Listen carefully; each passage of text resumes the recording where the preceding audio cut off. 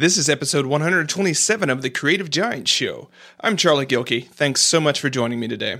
In this episode, Jennifer Labin joins me and we dive into the behind the scenes of how I get stuff done. We cover why I joined the Army and how I apply that to my work, my workout routines, what my self-care routines look like, what my tech setup looks like, what my daily routine is, and what my biggest challenge is. To be honest, I'm really not comfortable with these types of episodes, but she wanted to do it and readers had questions, and so there we go. If you like behind-the-scenes episodes and sort of making of stuff, you'll dig this conversation. Ready? Let's do this. Welcome to the Creative Giant Show, where we go behind the scenes about what it means to live a life full of creative and professional success. Creative giants are talented, Renaissance souls with a compassion-fueled bias towards action. Now, here is your host, Charlie Gilkey. Before we jump into the interview, I just want to introduce Jennifer Labin. Jen is the owner of Terp Associates, LLC, a team who seeks to grow talent and ignite potential. She specializes in implementing high-impact and high-value employee development solutions, and she has an extensive background in developing and facilitating content and leadership skills, as well as mentorship programs. Jen has helped individuals achieve greater potential through classroom training, long-term development programs, online modules, social media, presentations, and individual development plans.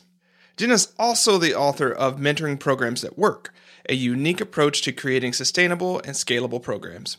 She also wrote Real-World Training Design, a visual quick guide for creating exceptional results with tight budgets and timelines.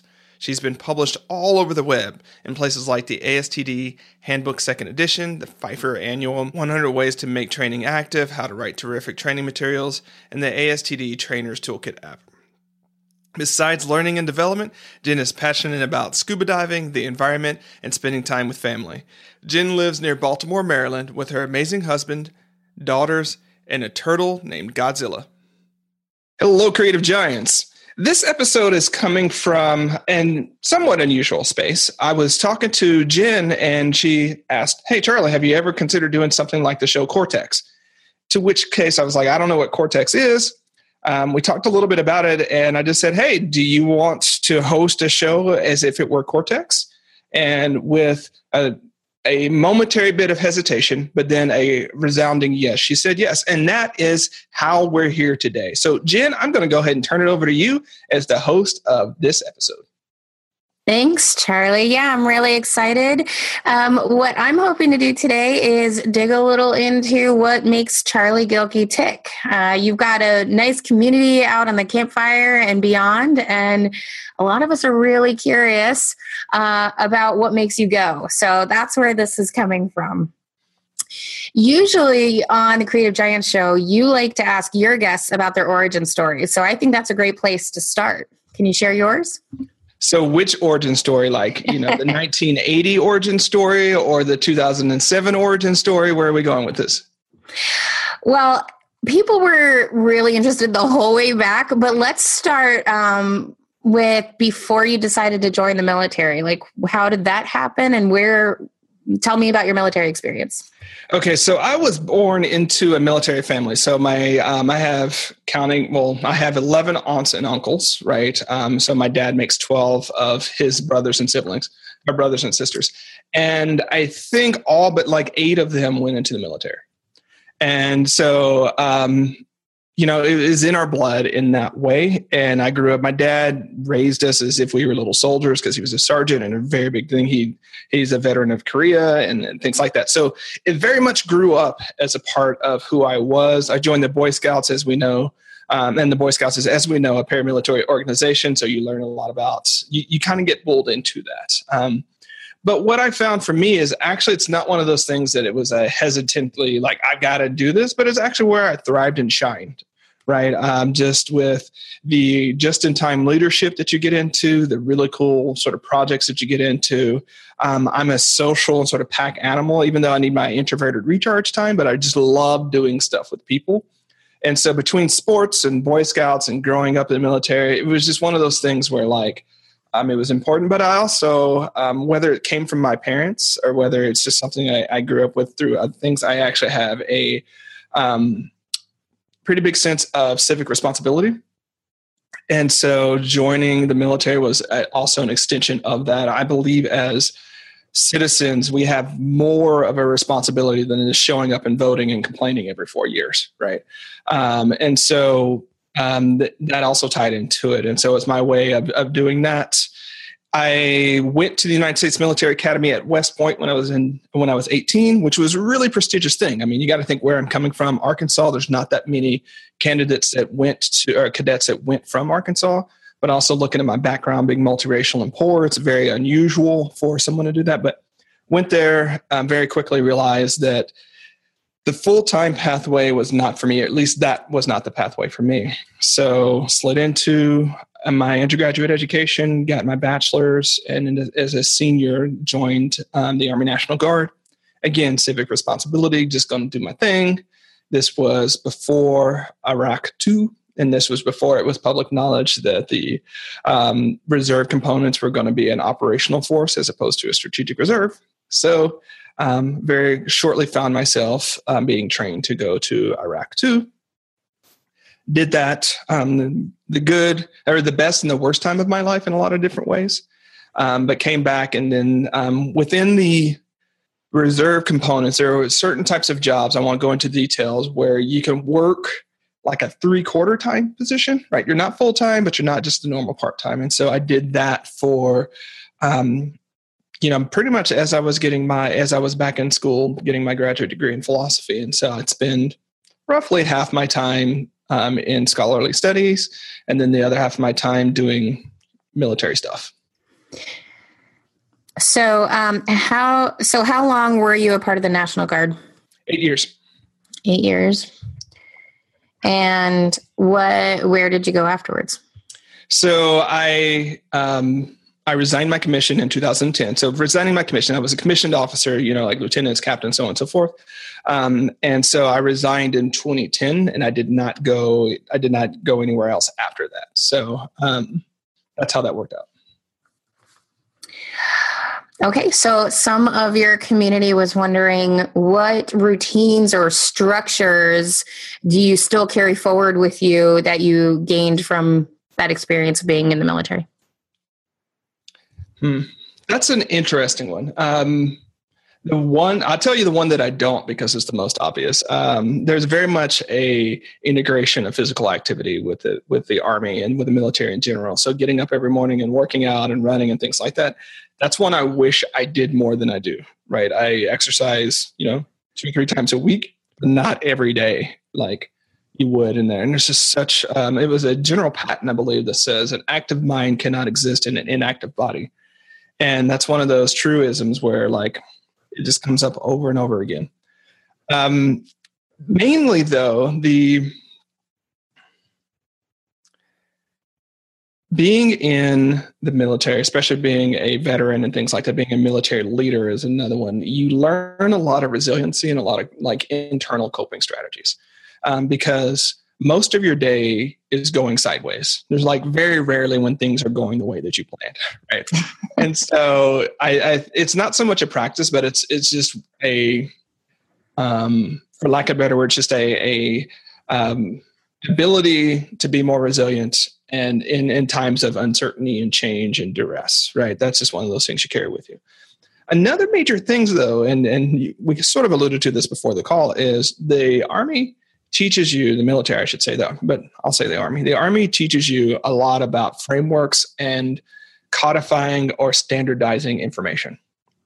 Because when you're out in a busy drill or you're out in a busy battlefield, you don't have time to create everything from scratch.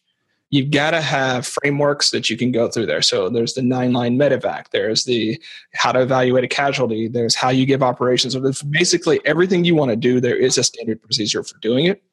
And they do that for two reasons. One is for the individual soldier. You don't have to have all of the cognitive overhead of trying to figure out how to do everything time and time again. But the other reason you do that is you could take one person from one unit, anywhere, and you can put them somewhere else, and everybody uses the same language. They use the same frameworks. So you can walk into a team and automatically know the lingo. You can automatically know what to say. You can automatically know where things fit. And so from a leader's perspective or from a soldier's perspective, that's really reassuring, because not only are you going through the uncertainty of new people and new missions and all this new stuff, but if you show up in the right place, in the right uniform, and and do what you've been trained to do, everything will work out, right? And I don't know, there are days, Jen, I probably have told you, there are days I miss it, right? Because you have one job really, right? And the life of a creative entrepreneur is never just one job. And so as a military leader, especially when I was in a command position or leadership position, you have basically two main jobs. Accomplish the current mission and prepare the future force. Everything can be boiled down to those two things. And you don't have to figure out how you're going to sell things and what you're going to create and who's going to do what. Everything is figured out, and you just have that one job in that position to do. So, that's the weird thing, is that when people think about what it would be like to be a soldier, think about what it would be like to deploy and things like that, there's a lot of stress and overwhelm about that, but really get down to it. There's also a lot of structure. There's also a lot of fitting in. And this is one of those reasons why deployed soldiers have such a hard time coming back into civilian life, because they've been a part of this team. Everyone knew what was doing. You knew where you fit in the hierarchy.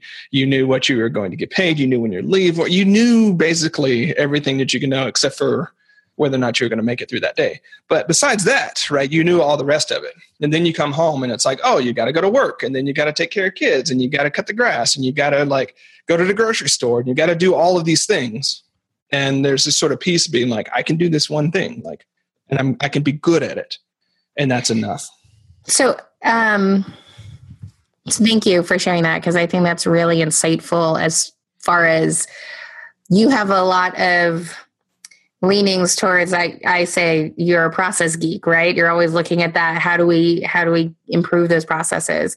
And there's a lot of directions I'd love to go from that answer, but let me go here next. All righty. Which is, how has that resiliency, that those internal coping mechanisms, that single or double, focus, how has that helped you coach entrepreneurs? How have you ported that over? So one of the main things is, rather than teaching people how to be sort of static specialists, is teaching especially founders and leaders how to be adaptable, versatile people that can pretty much slide anywhere they need to in their business, even if they have different roles. Because part of the challenge is, as your business grows, you're going to have to change and adapt with it. And so if you're just, say, the subject matter expert, the tech subject matter expert, and that's just what you do, well, when it's time for you to start training someone else, you can't let that go, right? Because that's so much. So it's really focusing on agility and adaptability and growth mindset, as opposed to being a static, we'll get you to be the best in the world about this one thing. Well, we know 3 years from now, the world is going to be different. So we got to teach you how to become routinely the best in the world, kick the ladder away, and learn how to do it again, right? And that's the frustrating thing, because on the one hand, we as people really value mastery. On the other hand, to be a thriving entrepreneur and thriving creative person, you have to thrive on the adventure. And sometimes you got to let go of being masterful at something to really lean into that next growth journey. And it just takes, I wish I had, the 7-step way to figure this out, but it really is all time for prudence, right? Is this the time where I need to let go of what I know and grow into something uncomfortable and unfamiliar? Or is this the time that I need to double down on what I'm masterful in and not take on that new project or that new thing? Awesome. Thank you. By the way, I wrote down thrive on the adventure. I would read that post, thrive on the adventure, just for what it's worth. So another thing you mentioned was you said you work out 2 to 3 times a week. Mm-hmm. There is a lot of interest actually in your self-care routines and preferences. So you want to share with us, what does working out look like for Charlie Gilkey? So what's made the biggest difference in my workout is actually working out with my good friend and conspirator, Corey Huff, right? So we have, for the last few years, been talking about wanting to work out more, and we have similar health goals that came from different places. And so we were hanging out and playing tabletop games one day, and he was talking about this, and I was like, wait a second, you have a subscription or a membership to 24-Hour Fitness too? And he was like, yep. And I was like, well, I have a membership to 24-Hour Fitness. There's one that's roughly like centered between us. And so we just started going, and it makes it so much easier because it's not about the whole thought of, am I going? Am I not going? Is it going to be finished? It's like show up and have fun with a friend. And, so that's made a huge difference. So big love and appreciation to Corey. Because it's been phenomenal over the last few months. Besides that, it was just really making it a thing. Like, I got to get out and go do something. What's to say? So when you're learning a new habit, there's always that point to where like, you got to force the habit. Right. And then afterwards, like when you don't do the thing, it actually bugs you more not to do it than to do it. And without having like the current routine that I have now, it was always one of those things where I stayed in that never, never land of not having the habit, but knowing that I needed the habit. And so now I'm more in the, like, if I don't do it, I miss it. Right. I'm like, something's wrong. My body tells me it's time to go. And so now, so my exercise is split between, going and lifting with Corey at the gym. Also doing a lot of walking and hiking, and things like that. And then, to be honest, I'll count things like, for instance, Saturday and Sunday, I spent a whole lot of time cleaning out closets and lifting stuff and putting closets up and picking up cabinets and bookshelves and carrying stuff back and forth upstairs. I'm like, that counts, It's so when we say exercise, you can think of movement.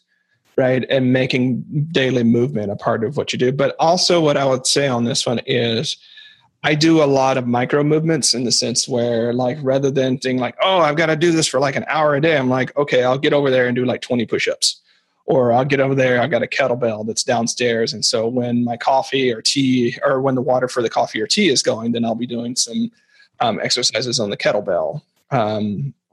So I try to integrate movement throughout the day. And also I have a sit-stand desk. So that gives me a lot of movement up and down and moving around. And I really learned that the hard way from when I was in a car accident in 2013, I believe. It got to the point to where I couldn't sit or stand static for too long. So I had to move.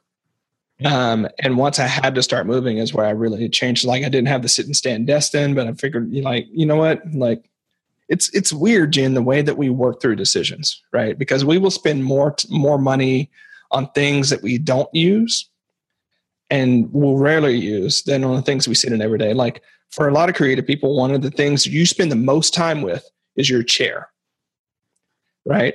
Mm-hmm. So the thought of going out and buying an $800 chair blows people's minds, but they have no problem spending, $1,200, $1,300, $1,500 on an upgrade on their car. Well, how often, unless you're commuting, right? How often are you in that car? Same with beds. Like, if it touches my body for long parts of day, then I make sure that those things are good. So whether it's underwear or socks or the chair or the bed or the couch, like invest in those places where you are, right? I'm sure there's someone out there who wants me to ask you about your underwear, but we're not going to go there. So we'll move on from there. Under Armour, switched boxer briefs in the day, boxers at night. There you go. Awesome. Well, that's easy to pivot from. So, hey. All right. Well, let's continue because we talked about physical activity, but the phrase that I've heard you refer to over and over again is self-care. So what else is in the self-care routine? So, morning meditation. Meditation can look like actual guided meditation. It can look like, sitting with my Bose headphones on with the noise canceling and just sitting there for 30 minutes, not doing anything, just thinking and drinking tea. Tea is a major part of it. So we have some really specially sourced teas that we have from a local collector and sort of educator about tea. And so we use some of those, and that's great. I don't think a lot of people would put this in self-care, but I do, is being really intentional about screen time. And after a certain period of time, I'm off work. Like I'm like off. And if clients know that like after that time, if you email me, if you call me, I'm not there, because I am very much a guy who unifocuses a lot. And like I want to be present where I am. And when I'm at work, I'm all at work. I'm having a great time. When I'm on a client call, I'm on a client call and I'm having a great time. When I'm on an interview, I'm on an interview and I'm having a great time. But when I'm switched to something else, I'm all there too. And so being very intentional. For instance, I still don't have a mail app on my phone. I only have Facebook on the phone because I need it for Facebook Live and I don't want to download it every other time. And there's a few things in it, but I don't actually check for my phone. If I had my say, and I actually tried this experiment, but if I have a say about it, my phone, it wouldn't really be a phone. It wouldn't be an external connection thing. It'd basically be a media device. But it's like 90% a media device, media meaning guided meditations, Spotify, Pandora, things like that, and like 10% an actual phone. Like, and that's what it is. And so being very intentional about that. Angela and I, when we're eating together, our phones are never on the table. We're never checking the phones. We're never competing with each other in the phone. So yeah, just being very intentional about those types of things. Okay. Also, I'll say on this one, we go through, so still on the theme of self-care. Mm-hmm. Sundays, we're very intentional about the types of activities we do because we realize that's a restive day for us. And so as much as possible, as little sort of business creative or community stuff as possible. Saturdays is usually around family time and being together. So I think, again, the theme here is finding space for those different parts of yourself to realize and not trying to be all on all the time everywhere. And I know when I go through those pulses that it actually wears me out really quickly, and I start feeling burnout when I don't have those spaces where like I didn't get to sit for like 2 hours and do nothing, right? I didn't get to meditate, or I didn't get to chase Angela around the house for however long that takes, right? So these things are important. How often do you and Angela get to eat together? I mean, so you said Sundays are protected. So are your evenings also protected in a similar way? Protected, yeah. So we eat together most nights, unless we have different groups that we're part of, and that's part of our relationship. And so if she's out with her girlfriends, then that's another matter. But we make a point to at least have one meal every day with each other. We try to have two though, and that's the benefit of us both working in the same business from the same house, is that we can do that. She tends to be really busy though, from like 11 to 4 doing whatever she does between errands and community stuff and some business management stuff. So she's out and about most of the days, where I'm at home in the office working most of the days. And so lunch is a little sketchy most of the time, but breakfast and dinner we could typically do. Great. All right. So you mentioned somewhere in there about your phone. Mm-hmm. What kind of phone do you have? I have an iPhone 6S, I believe. Yes. So are you a Mac person all the way? Is your whole system Mac? Yes. It was for a brief bit a Mac plus Chromebook home, but we just got rid of the Chromebook. So it is all Mac. All right. So can you talk to us a little bit more about your tech setup, laptop, desktop, multiple? Sure. Let's do it. Yeah. So some of this is actually in flow, because what I noticed is I had, for years, I had my 2011 13-inch MacBook Pro that I would made up with my 27-inch Thunderbolt, my Apple Thunderbolt screen. Well, what I realized is that actually made it harder for me to do any deep work, because I had screens and real estate, and I spent most of the time, ironically, trying to get my text editors to be about the size that it needed it to be, so that I wasn't looking left and right and up and down. So, after months of messing with that and freezing it and doing different things, I'm like, I just need a smaller screen. What the hell is going on? Why am I working so hard? So I actually downgraded from a 7 or 28-inch Thunderbolt screen to a 21.5-inch iMac, which is where, I'm recording this from now. It's in the, how much story do I have there? I recently switched from having one office that I did everything in to now we have a recording studio. And then we have the other room where it's currently unnamed. It's probably going to either lab or library is going to stick, right? But it's actually where the deep work happens, where a lot of the business management and recording and everything else happens in here. And so in here is where the 21.5-inch iMac is. That's where all the mics are. That's where all the cameras are. That's where most of the business books move to, because I'll be meeting with clients from this room as well. And sometimes I'll refer to those books and be like, oh yeah, like this happened here and you want to check this one out. So we have a studio / business operations center, and then a deep work room to be named, but probably the library or lab. In the lab, there's not a lot in there because we just recently made this move, but I can tell you it's not going to be anything bigger than a laptop. It may in fact be an iPad. I still have my old 2011 MacBook Pro. And that one lives downstairs, and that's where I might do morning writing. So I actually write from the couch this morning, I write from the couch in the mornings because it's going to sound funny, but whatever. That's what this episode is about. We have an aging cat that loves my lap, right? And so I'll go down and write with her in the morning because she's not going to be around us that much longer, right?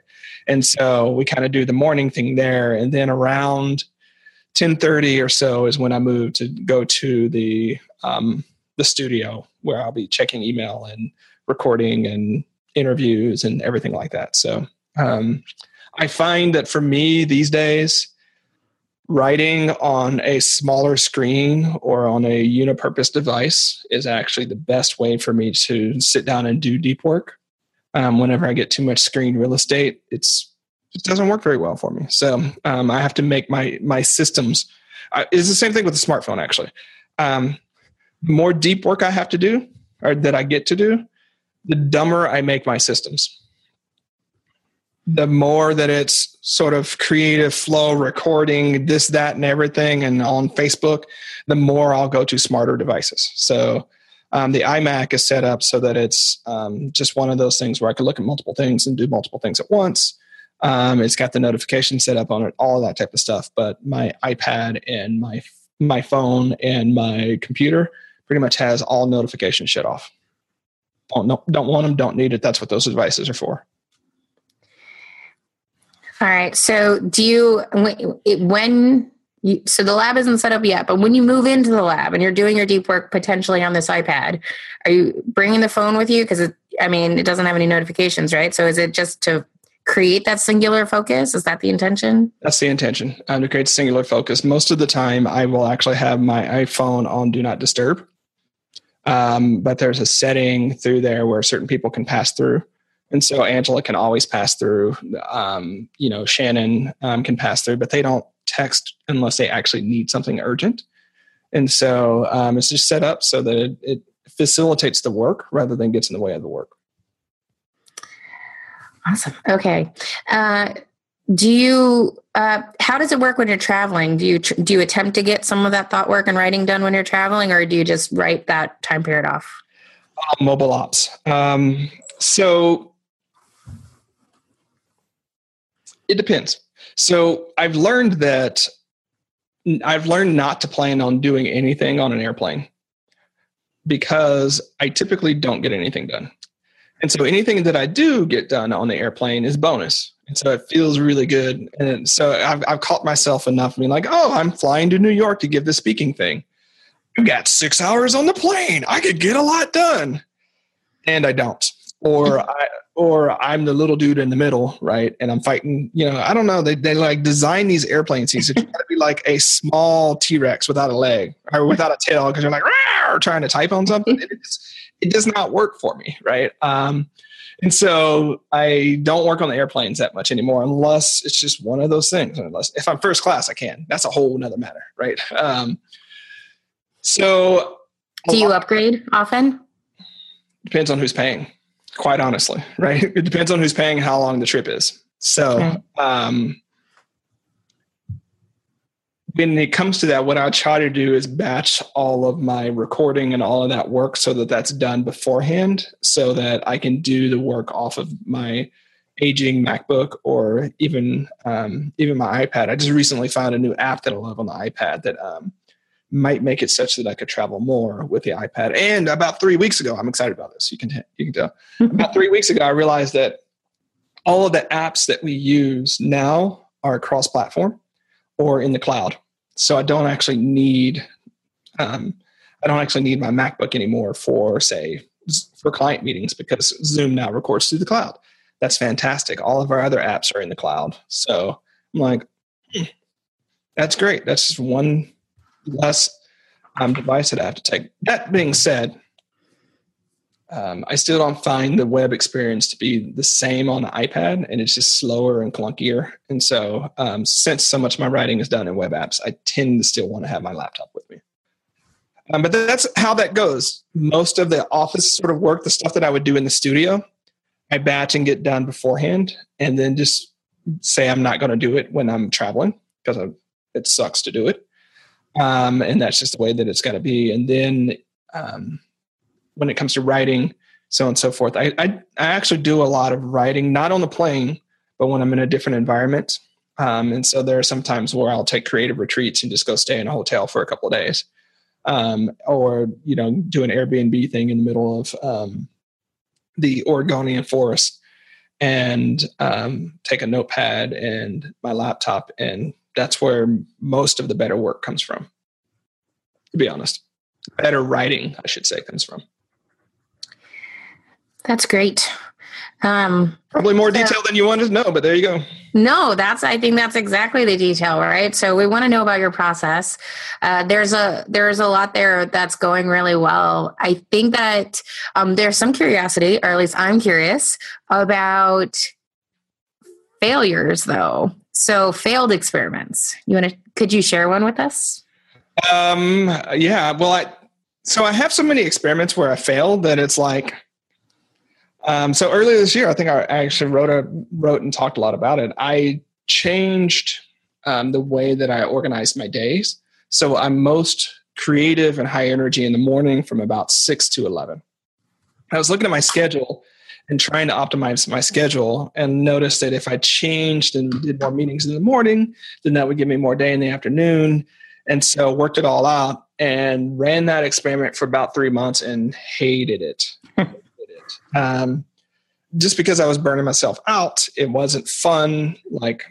So what I learned from that experiment was that when you've really anchored certain times of the day to be, I anchored those times to be those times of days because those were when I was the most creative, using sort of our heat mapping idea and things like that. That's when I was the most creative. So I anchored that time for certain types of work. It's incredibly hard to de-anchor that and be flexible with that. So that was one that failed. A few years ago, I tried having client service weeks and momentum weeks, or creative momentum weeks. And so 1 week on, 1 week off. And I'll probably write a little bit more about this, but I found that at the end of a client week, I was incredibly happy, optimistic, just felt on top of the world. And at the end of a creative week, I was miserable.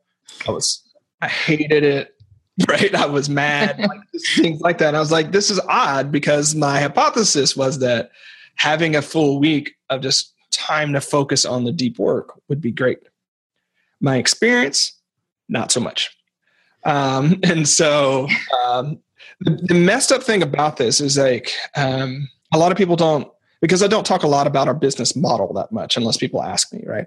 About half of my day is spent in either client meetings or in interviews or different meetings, right? Mostly virtual meetings. So whenever I make a radical change to my schedule, like those two things, it takes about a good 6 to 8 weeks before that change is really where it needs to be. And then if it doesn't work, it takes about 6 to 8 weeks to get back to my old schedule. So changing schedules, especially meeting schedules, is not it's not a light thing. And so, and part of that is because I've set defaults for when I meet with people. So I do all of these meetings at either 11, 1, or 3. Again, defaults are really one of those things that help me take care of myself and to help make my brain space a lot either. So if you're doing 11, 1, and 3, and you need to change so that you do like 9 o'clock in the morning, like I did earlier this year, so it goes 9, 11, and 1, well, that means you get a lot of clients and interviews and everything scheduled for the morning, and you got to get people put there. And it sounds like one of those easy things if it were just that I was just in a creative business, I was just a writer, because then I have complete I have autonomy over my schedule, but my schedule is shared with other people. When you have a schedule that's shared with other people, making these changes is not nearly as easy. So that's it. Let's see. Last year, I had an experiment where I bought an AlphaSmart Neo, which is just one of those old school word processors that has the LCD screen that's about 3 inches long by 1.5 inches wide or deep. Because my idea was like, okay, what if I just went to a straight up single focus writing device? What would happen? And I cranked through a lot more words, but it left me in the position where I had multiple devices and I had to make a decision about what I was taking where, and then I had to get stuff off of it. So that one didn't work either. Earlier this year, before one of our cats died, I had the experiment of wanting to post every day on PF. And that did not work out. Actually, I'm not sure. What I realized through that experiment was that I needed to broaden my recognition, or what's the word I'm looking at? I needed to broaden my perspective about what counted as content creation. Because I realized that, wait a second, between the podcast, between the different interviews that I was on, between stuff that I post on social media, between guest posts, between the newsletter, between all these things, I was actually shipping something every day, right? But I wasn't shipping a blog post every day. And so the basic question became, why am I so partial to blog post? So, okay. All right. So that was at first a failed experiment, but then you reframed it and it was a learning opportunity. Yeah, well, so when you do experiments sometimes, the great thing about experiments is when you get good at doing them, you learn that it's about testing assumptions. It's not necessarily about the outcome. It's about the assumptions that you went in with. And for some reason or the other, my assumption when it came to the daily writing thing was that only certain things counted as content. And the other assumption that I had was that readers and the audience members would want content in certain ways. Turned out that my first assumption about what was content those horizons needed to be broadened. And the second thing was that I needed to actually talk to people, right, in the groups that I'm in and so on and so forth, and just figure out, wait a second, people don't want 1,500 word post every day. Most of the time they're like, too much. No, let's not do that. So I'm like, okay, so what's the right, given that much like my schedule, it's in a lot of ways, my creative energy is shared with other people, right? So what's the right amount that feeds me and nourishes me and keeps me doing my work, but also isn't just a deluge of content for people on the other side? Because it's actually, when we look at the relationships that we're in as thought leaders and teachers and bloggers and things like that, if you're continually burning out your readers and they feel like, I just can't keep up, at a certain point, they're going to tune out. Right. So it's actually can be counterproductive. But on the other hand, you've got to produce at the rate that's right for you. Otherwise, we all have different cycles when it comes to that.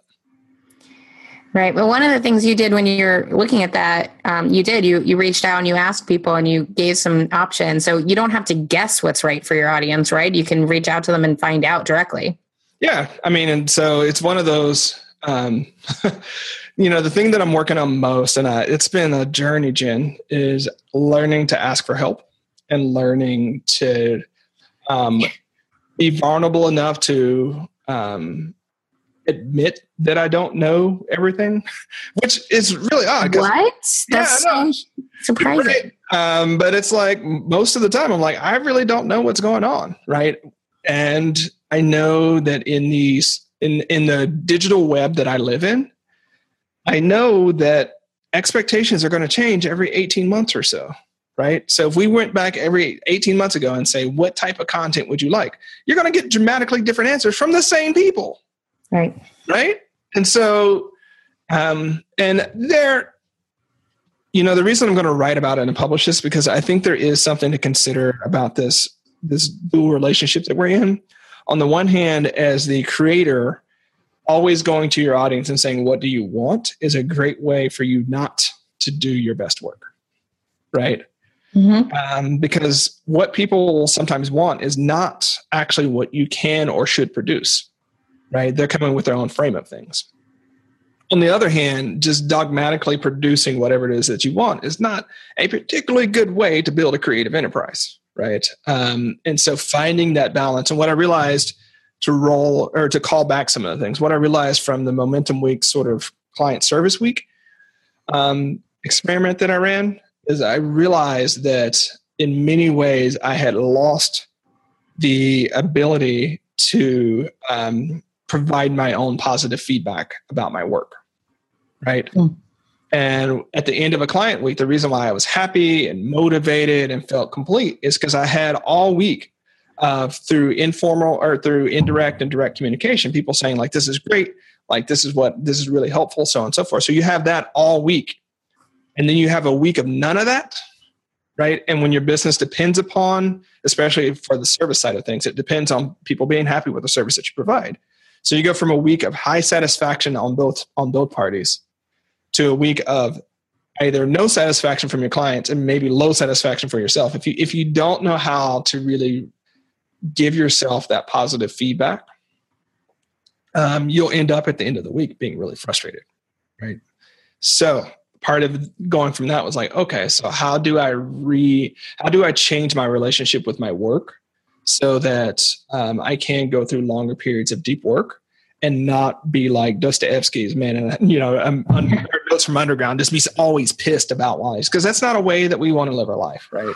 Is being pissed while we're creating something, right? That's a great way not to create anything. So, right. I'm still working on that, to be honest. Okay, well, I'm sure you'll let all of us know when you figure out exactly the answer to that. I have a feeling it's going to be a while. Okay, well, one thing I want to make sure we have time to do is get in a handful of rapid fire questions. These are very critical to understanding you and how you work. Are you ready? All right, let's do this. Okay. Star Wars or Star Trek? In a world where only one can exist, it would have to be Star Wars. Okay. Red wine, white wine, beer, scotch, or other? Other, hard cider. Hard cider. Okay. What kind of cuisine is your preference? Barbecue. So not vegetarian then. I recently found out part of the self-care thing was that I was eating way too little protein for my body type and for just who I was. And so I doubled my protein and felt twice as good.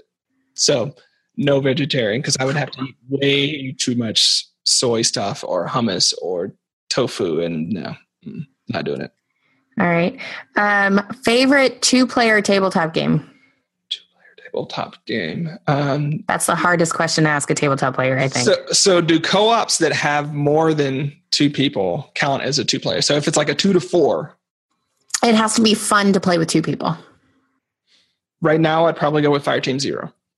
Okay, that's good. A year from now, it might change, but right now, Fireteam Zero. Yeah, for what it's worth, mine used to be Pandemic, but my husband said that he's not my iPad, and I can't just tell him what to do. So, minions. Okay, what kind of car do you drive? A Nissan Xterra 2008. This is the second time we've had that model. We went to Nebraska with a 2000 or so Nissan Xterra, sold it, left Nebraska with a 2008 Nissan Xterra. It's a great car for us. What's your favorite meal of the day? Breakfast. What do you eat for breakfast? Right now it's actually smoothies. So there's the breakfast that I would have if I had someone make it for me versus the breakfast that I have when I have to make it for myself. Right? No, that one. If someone else made it for you, what would it be? Oh, it would typically be, if I really had my pick, it'd probably be like steak and like sauteed greens and some toast with honey on it. And now I'm getting really hungry. Yeah, that's what it would be. Okay. Oh, and roasted potatoes, because I have a sore thing for potatoes. Thanks, Mom. And where would you go for your ideal vacation, or where is your favorite vacation spot? Ooh, that's a hard one. I haven't been back there for a while, but Greece has a home for me, right? That's probably the place where Angela and I had the best time as a couple. And so I would go back there, but that was in 2000, and the conditions in Greece now are a lot different.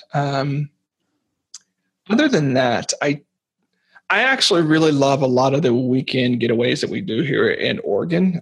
The mountain and woods and streams is definitely home for me. I compromise with Angela. Angela loves the beach, so she loves Hawaii, right? And things like that. So I go, and I don't know, it's one of those first world problems, like, oh, I'm going to go to Hawaii, but it's not my ideal place, right?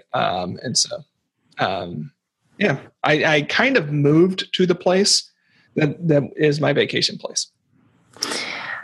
All right. Well, thank you for that insight into your preferences.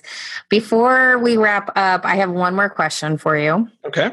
In true Charlie style, what unanticipated challenge are you dealing with right now? The biggest unanticipated challenge that I'm currently facing is trying to figure out how unanticipated it is. It is harder to let go of the manager aspects of my business than I would have imagined. I've gone through this several times where I give up pieces, but I'm now at the point, because of a fantastic team that we have in place, to where I'm doing considerably less management. And that's sort of pushing me back into focusing more on deep work. So now I'm working on, my dissertation again. I'm working on some stuff with social justice. I'm working on a book. And those are all long-term creative projects. And though my assumption was that, like, I'm going to love it, it's going to be amazing to get back on those. But it's much like the momentum weeks and client weeks, right? Where it's like, this is a different way of being in the world than what I have been for the last 6 to 8 years. And so it's taking me more time to adjust to and lean into that possibility, even accounting for the fact that I knew it was going to take me a long time. Thank you for sharing that with us. For my part, I want to thank the Creative Campfire community because they supplied a lot of these questions. I want to thank you for the time because I was just dying to know more about you and what makes you tick. So thanks for that. This was a lot of fun. Thanks. Jen, thanks so much for doing this. And I want to give Miss Jen Labin a huge round of applause. She's probably not going to like me say this is actually our first podcast interview, right? And so people around me know not to volunteer to do things because I will say yes. So thanks for volunteering to do this. I hope the episode has been useful. I don't talk a lot about myself, or I try not to, at least, because it's my own skin. What's interesting about that? So apparently it's interesting to somebody. So there we go. Thanks so much, Jen. Thanks, Charlie. If you liked this episode and want to go more behind the scenes with me, you might want to check out episode 100 with Andrea Lee.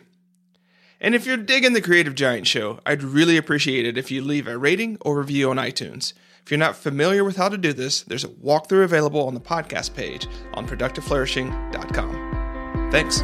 Thanks for listening to the Creative Giant Show. To find more tools and inspiration for creative giants, head on over to productiveflourishing.com. Stand tall, Creative Giant.